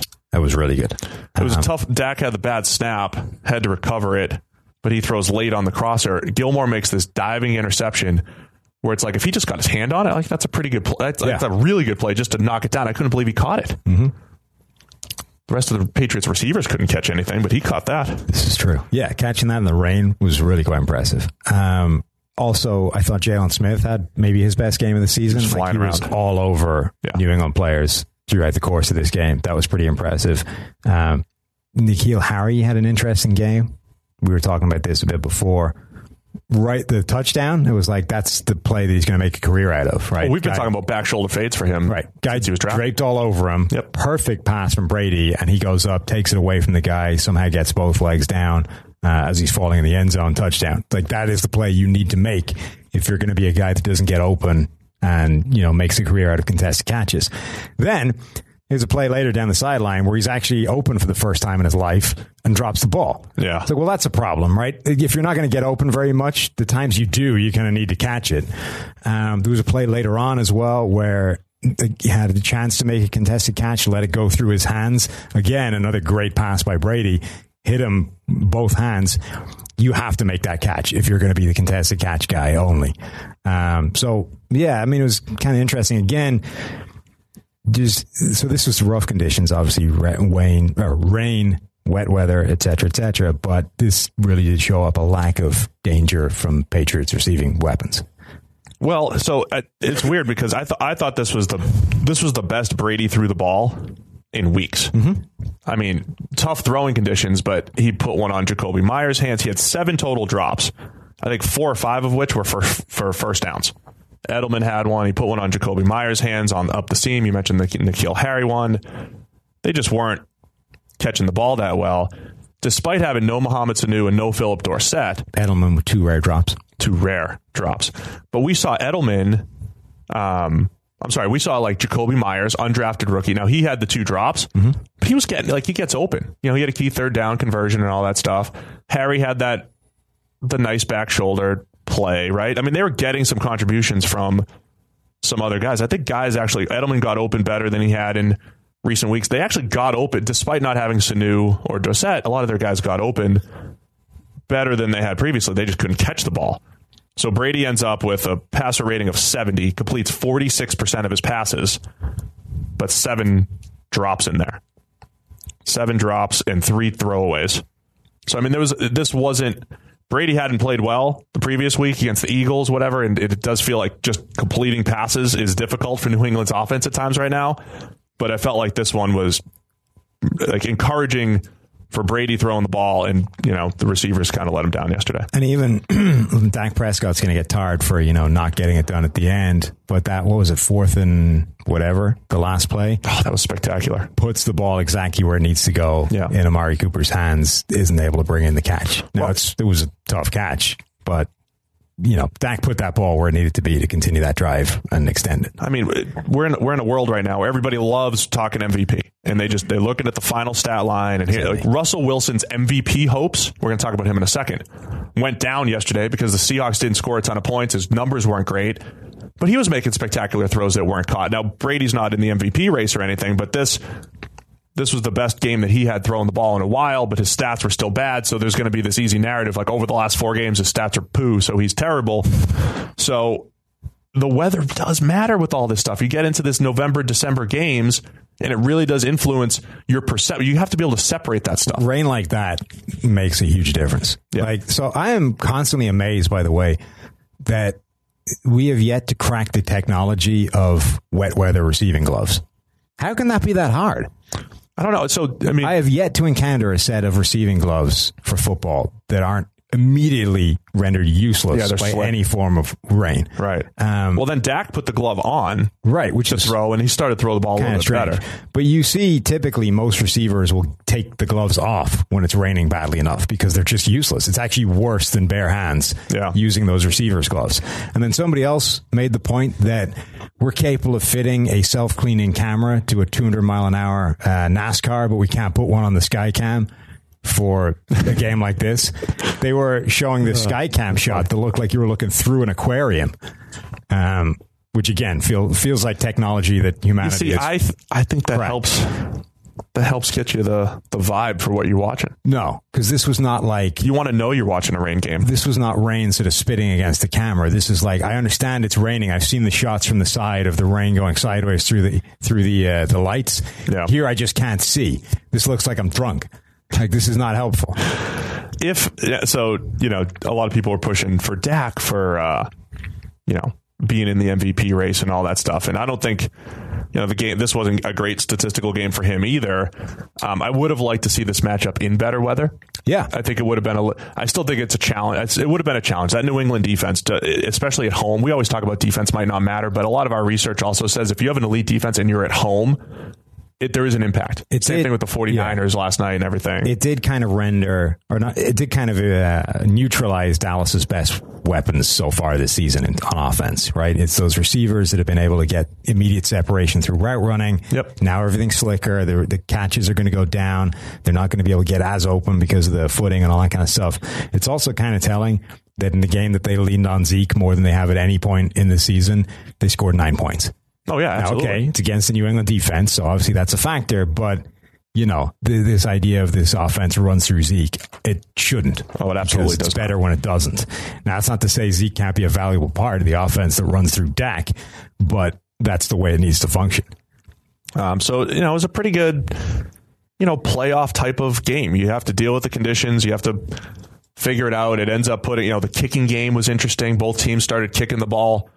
Oh, the Patriots started earlier, kicking the ball short on purpose. Dallas let one bounce, and Dallas looked unprepared just for that component. New England did a lot of things, a lot of subtle little things well. Dallas had a 20-yard difference on a penalty on a punt. There was a lot of blocked punt as well. Blocked punt in there as well. Yeah, absolutely. That was a great play, by the way, by Matthew Slater. Really was. Literally just got his hand in front of the kick. Yeah. Squeezing through the line. So New England won the game with a lot of the little things, and then their defense cracking down on the back end. Dak had those 2 big throws, the dig route to Amari, had that big pass to Randall Cobb that almost went for 60. Other than that, it was tough sledding for that Dallas offense as far as getting anything going. Mm-hmm. Can we talk Seattle, Philadelphia? You want to go out of order? No, it's in order now. Because the order is wrong. In order. Yeah.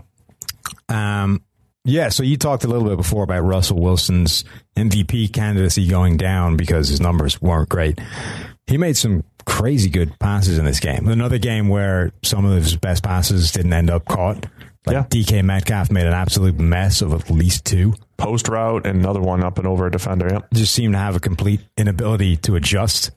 I don't want to tie this directly to the 3-cone thing, but you kind of look like that in action. Yeah. A guy, when you're that big and stiff and linear, when you have to make subtle adjustments laterally to a ball that's not where you want it to be, you struggle. We had this is Russell Wilson threw the ball extremely well. We had 5 big time throws, 2 or 3 of which, I think at least 2 that were not caught. Right. One of which was perfect, the touchdown, the back of the end zone, splitting the coverage, splitting the 2 guys coming in from either angle. That was a beautiful pass. The actual touchdown. Yeah, to David Moore. Rashad Penny breaks off a big run. For a guy with a gut, he's surprisingly nippy when he gets into the open field. Yeah. I know. That's just weird. The other interesting thing is the Seahawks are legitimately getting some joy now out of moving. Malik Turner had the touchdown. That's what you meant, right? No, David Moore caught the touchdown, right? In the back of the end zone. Malik Turner. There was a pass to David Moore in the back of the end zone. I don't think was Moore not the guy on the receiving end of the flea flicker? Yeah. That was the touchdown. That was Malik Turner. That was Turner? Okay. I could have sworn that was the David Moore. Moore had another catch on a big time throw. My bad. I don't mean to embarrass you and correct you, but no, I thought that was David Moore. I just know people get very angry when we're wrong. So if it was in fact Malik Turner, I accept my wrongness and apologize. David Moore did have a 31-yard catch, though. The Seahawks are getting legitimate return out of using Shaquem Griffin as an edge rusher. I know you love this. I do, because we said all along, me more than most people, that if he has an NFL future beyond special teams feel-good story, it is as an edge rusher. Because, so he's an interesting story because obviously we've got the deal with his hand, losing it with a birth defect that ended up getting amputated at the age of 4 or whatever it was. So it's a fascinating story. A one-handed guy essentially becoming a legitimate NFL player. But the guy weighed like 220 pounds in college, and he was an edge rusher. Right. So I think very early on, UCF were like, if this guy is going to have an NFL future, we need to sort of help him prove that he can be more than just an edge rusher. So they started to transition him to being more of an off-the-ball linebacker and showing that he could play in coverage and play, against the run in space and all this kind of stuff. Then you go to the Senior Bowl, they line him up as an off-the-ball linebacker and ask him to play that way. He did okay. Shows up at the combine having tried his hardest to put on weight. Weighed 227, was packing a gut, and somehow still ran a 4.3 something, 4.38 I think he ran. But you can't show up with a belly and expect to carry that weight at the NFL level. That's not going to work. So essentially you're talking about a 220-pound edge rusher with one hand. That doesn't happen often. Right. That doesn't happen at all, ever. So you're just immediately behind the 8 ball in terms of what you're expecting to happen. Then the Seahawks take him. They turn him into a linebacker. They say, right, you're playing linebacker. You're going to be off the ball. And honestly, he's just not great at that stuff. Yeah. He's okay at it, maybe, but at the NFL level, probably not. I do think he was a legitimate pass rushing talent, though, and against NFL caliber players in college. We saw him beat up on Auburn tackles in their bowl game. Absolutely wrecked them in that game. He was able to get legitimate pressure against NFL caliber players. The last 2 weeks, the Seahawks have been lining him up as a situational pass rusher on the edge.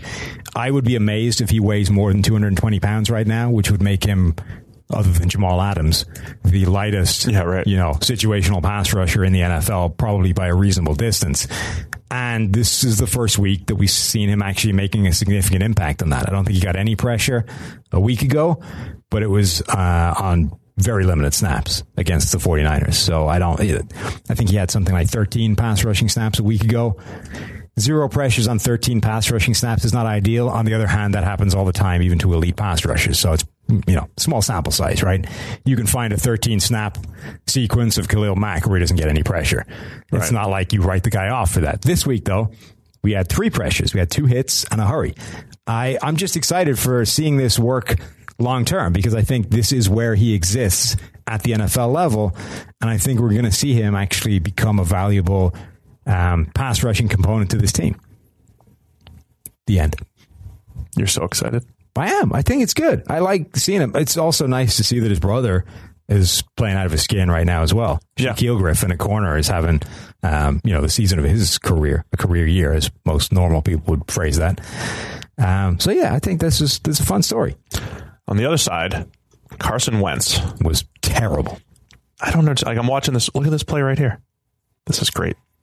Great TV. Why? So both quarterbacks in this game had one absolute gimme dink to a running back and airmailed it by 5 yards. Oh yeah, Wilson had that. What, the one in the end zone? Oh, his wasn't. Was it? It was fullback. His one, right?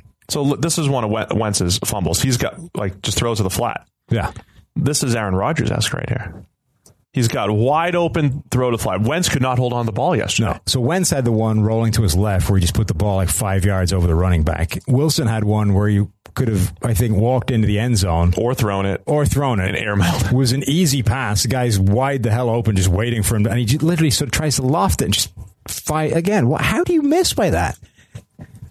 It was insane. It's like both guys had one of those throws. Now, Wilson then had a bunch of other good throws, which offset that. Wentz, apparently, that was just emblematic of the day he was going to have. Wentz looks like he's got the yips or something. I don't know. Every one of his throws, not everyone, but so many of them are just off. And now, so the one I'm looking at, he's got 2 really bad fumbles in there and then 2 picks, both on him. But he fumbled a bunch. But of these couple fumbles, he's got this wide open, the play is designed to throw the swing pass, which is wide open. Mm-hmm. He stares at it, turns back, and then he just turns like he's ready to take the sack. This is what we always talk about, play under pressure and how volatile it is. Wentz's 2017 is MVP season. Talk about Derek Carr's highlight reel. Carson Wentz's highlight reel from his 2017 season was spectacular. It was play after play of him under duress, tight window throws, breaking out of sacks and making big plays. It is so unsustainable. I mean, Eagles fans know this better than anybody. They have Wentz, they had Foles. They had as volatile as it gets. So Wentz almost inviting pressure these last couple of weeks with the Patriots. And it goes one with the Patriots and now the Seahawks. It goes one of 2 ways. You either make those spectacular plays and it's like you're a hero, or you start fumbling and turnover-worthy plays and all that stuff. And now we're at the bottom end of Wentz playing under pressure. This was horrendous yesterday with 4 turnover-worthy plays. So it's fun. So the Eagles have now lost 2 games back-to-back. So we said heading into this game that they were starting to look in trouble, but ultimately Dallas may lose as well. So they weren't. It's bizarre. They're looking in free fall right now, and yet they're actually in a really good position still. They're still only a game back from Dallas. They have to play Dallas. Look at their remaining schedule. The Eagles play the Dolphins, the Giants at home, the Redskins, the Cowboys at home, and then the Giants again. Oh, they could easily win out. They could easily win out, even if let's say they dropped the game to Dallas. Like, they could lose to Dallas, who are the other competition in the division, and still win the division. Yeah, it's crazy. It's nuts. Really crazy. So, look, I think they've played in poor conditions the last couple weeks. We talk weather and blah, blah, blah, all that stuff. And they've had all the receiver injuries. Like, there's a lot of things going against this past game.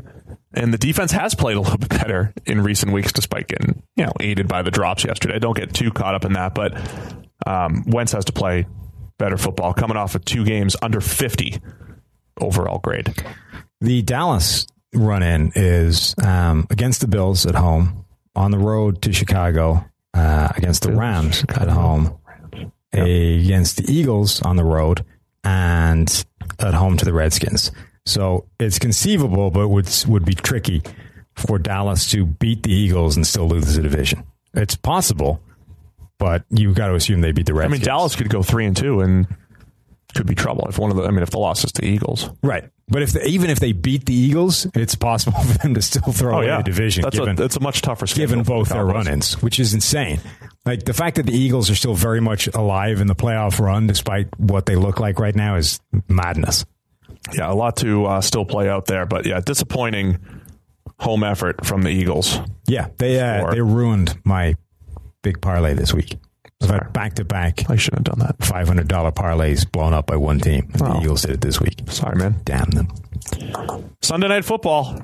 49ers 37, Packers 8. Yeah. That Niners D, man. So, again, we keep talking about defense. Can't bank on it and all that stuff. Good defenses at home are tough to play.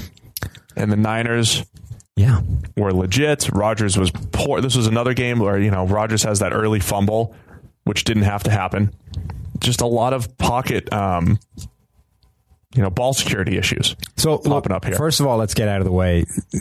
PFF has been quite high on Aaron Rodgers this season, not yesterday. Yeah. Like, Rodgers did not play well yesterday at all. He will not end up with a good grade yesterday. In fact, he will end up with quite a bad grade yesterday. Correct. So the fact that we have been high on Rodgers before now this season should not be taken as a suggestion that we were high on him yesterday, because he was bad. Yeah, and to be fair, their ass kicked. Even watching, he's had a bunch of good games. He's had 2 really high end games, the Detroit and Oakland games. Oakland, it showed up in the stats. That was ridiculous. Detroit, that didn't show up in the stats because dudes kept dropping balls. Yeah. But he's still been a little up and down. He's had some. Sure. He's had a bunch of negatively graded games or below average games for us. Right. Now, as with everything, you can't just isolate Rodgers, because there were other things that were bad on the Green Bay offense, which is why they didn't score very many points. Right. Nick Bosa continued to absolutely wreck everybody that he goes up against. What was interesting in this game is, so Green Bay lose Brian Bulaga earlier in the game, right? The 49ers immediately counter by shifting Nick Bosa to the other side of the line, right? So we talked about how Bosa versus Bakhtiari was one of the best individual one-on-one matchups of the week. That's what I said on NFL Network. Yeah. Suddenly your right tackle goes down, and now you've got a massive weakness at that spot. So what do the 49ers do? They go, let's take our best pass rusher and move him to the weak link. Now you've got carnage. So Bosa does respond, absolutely wrecks the right side of Green Bay's line. Now you've got consistent pressure coming through there. Eric Armstead had another good game. DeForest Buckner had another good game. Now you got 3 guys getting pretty much consistent pressure all game long. So that's going to cause problems. And on the back end is held up really well. Jimmy Ward made a couple of crazy plays, a diving pass breakup against what looked like a good Aaron Rodgers pass. Ward is just able to get back in time to make that play. Like, he had a pretty spectacular game, which he made multiple plays to change the course of this game. Ward? Yeah. Oh, man, he was flying around. He was fun. He was really fun. Fred Warner had a big game, and this was, yeah. And then you've got, again, it's this sort of game of inches. You've got that pass to the back of the end zone that Marquez Valdes-Scantling isn't able to bring in. That is inches from a beautiful touchdown. It was close. But ultimately, not. So yeah. There was a few plays like that in this game where any sign of life Green Bay had were just a few inches the wrong side, right? Whether it was the Valdes-Scantling play in the back of the end zone, whether it's Jimmy Ward getting across and breaking up passes that would have been significant chunk plays. DJ Jones making not incredible, but like a really nice 4th down stop. How insane is it, by the way, they've got like 18 3-techs. They're all A contributing. bunch of first-round picks. And DJ Jones is the guy that's getting playing time and making plays. He's legit. He could stop the run. He was always a good run stopper at Ole Miss. I like him. 6th round pick. Yeah. Yeah. I mean, he's been pretty good in recent weeks, making some plays. The Niners are like a higher end Colts defense where they have stars like Bosa, like you're talking about, but then it's like, Fred Warner's playing well now and Jimmy Ward, like all these guys. Jimmy Ward's having a career year right now. Fred Warner has been a find over the last 2 years as far as what he can do from a coverage standpoint. Just got to cut down on all those missed tackles. And then on the flip side, pretty much nobody on Green Bay's defense stood up. No. Zadarius Smith did well, again, going up against, a backup tackle, so that'll help. Nobody else really. And then, so you've got the fact that you're getting outclassed basically across the board. Then you have Kyle Shanahan dialing up essentially uncoverable plays. Yeah. Like the sort of fake to the left with Kittle and then cut back across. You can't cover that. It's genuinely not possible to stop.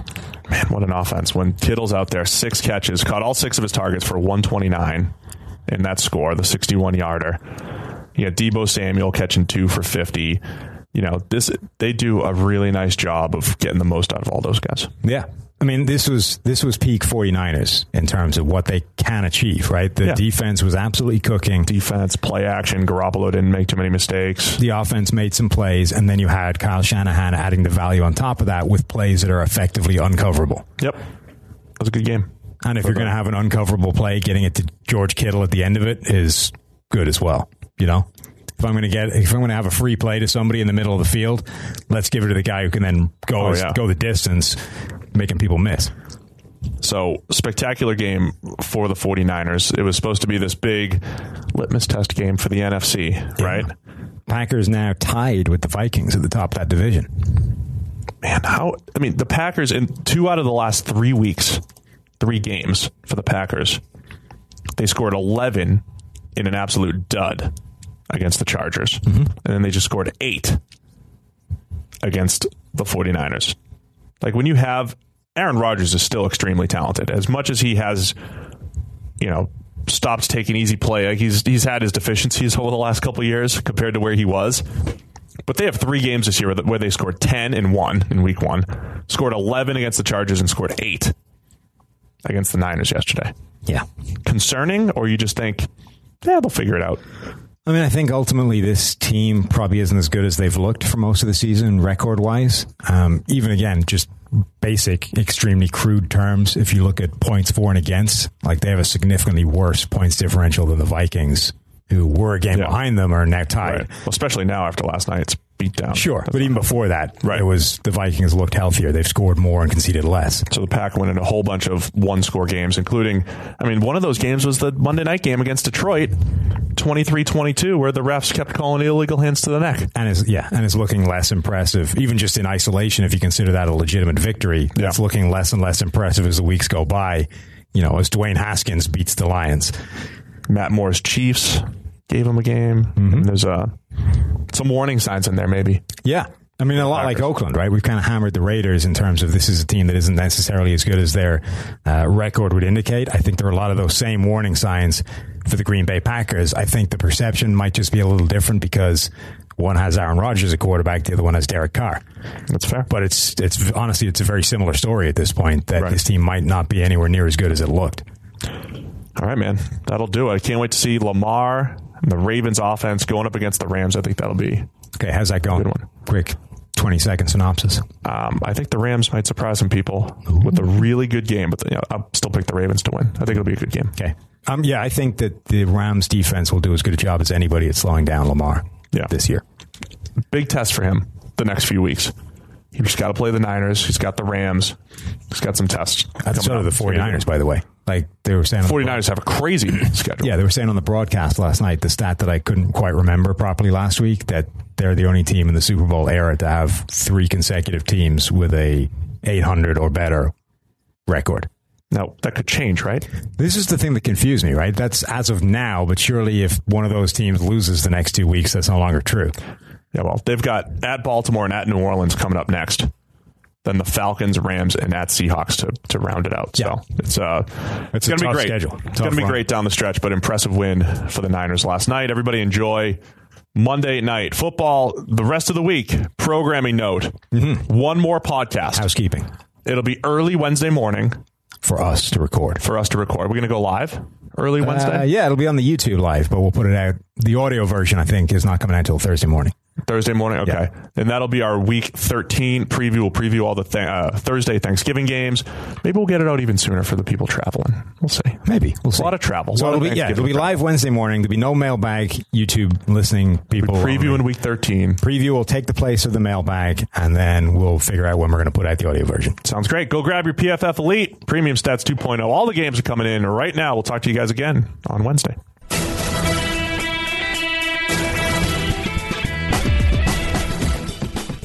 Quick break to tell you guys about NFL Game Pass, the only way that you can replay every game all season long. You can relive all the gutsy calls, crazy catches, wild comebacks, and breakout stars from every game every week. It's all the action, all the football you can handle, all in one place. So every game that we're talking about right now, you guys can rewatch it after the fact. I'm going to be going back, and you guys can too. Go check out Lamar Jackson in Week 1. Go check out Dak Prescott and what that Cowboys offense actually did. Go check out Kyler Murray in his NFL debut. That's my favorite thing about NFL Game Pass. You can go back and watch at any time. And if you haven't watched a condensed game yet, you have to try it out. It's every play from the game back to back to back, so you can replay an entire NFL game in the fraction of the time it normally takes. It's how I'm able to follow all the MVP candidates, all the breakout stars, and, of course, your waiver wire pickups all season long. To see all the action this season and stay on top of all the big storylines, you need NFL Game Pass. Best of all, you can kick off the 2019 NFL season with a 7-day free trial of NFL Game Pass. Just sign up now at NFL.com/ProFootballFocusNFL.